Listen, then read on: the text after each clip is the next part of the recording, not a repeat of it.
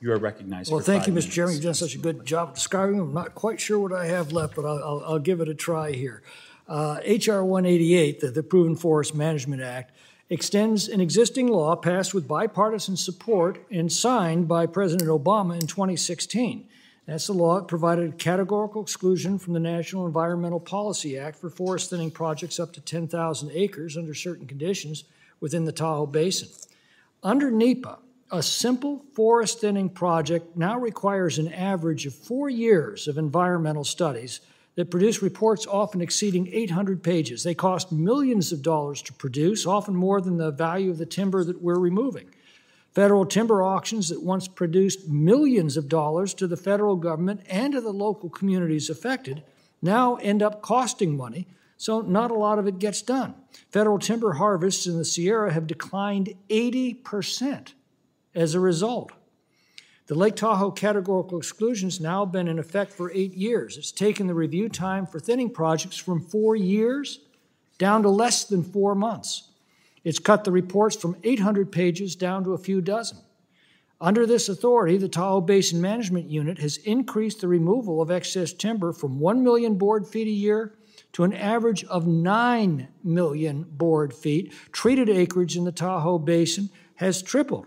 Mr. Chairman, you very clearly laid out what I like to call the tale of two cities from the Caldor fire.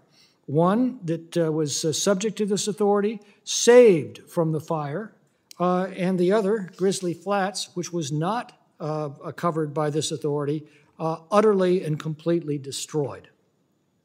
The other bill, H.R. 934, requires the Forest Service to aggressively attack all fires as soon as they're spotted, and it provides authority for local fire departments to initially attack all fires on Forest Service land. This used to be known as the 10 a.m. rule. Its abandonment has led to many instances of small fires that could have been easily extinguished, exploding out of control instead. Perhaps most famous was the Yellowstone fire in the 1980s. In response, Reagan immediately reinstated the 10 a.m. rule, only to have that order later abandoned. The policy of allowing fires to burn is based on the premise that active suppression of fires leads to a buildup of excess fuel, and that's right as far as it goes. If you're not going to remove excess timber from a forest, you're going to have a lot of fires. And if you put those fires out, yes, you're going to have bigger fires. But that's the whole point of forest management, to remove excess timber before it can burn.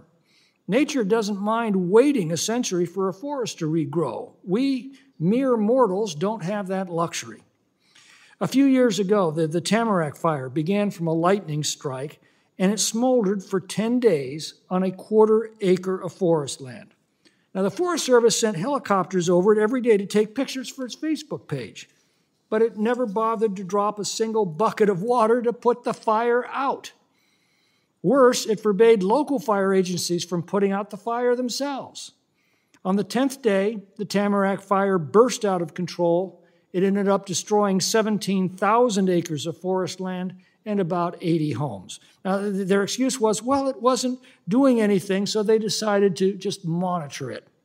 Well, I put the question to them, if you found a rattlesnake curled up in a corner of your bedroom that wasn't doing anything, would you simply monitor it until it did?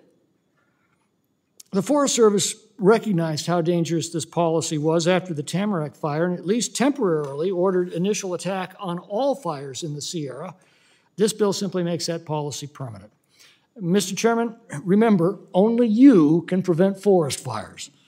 Maybe not all of them, but I can say with confidence that these two bills that restore proven forest management policies will prevent many forest fires and save many communities from the catastrophe visited on towns like Grizzly Flats. So let's not waste any more time. I yield back.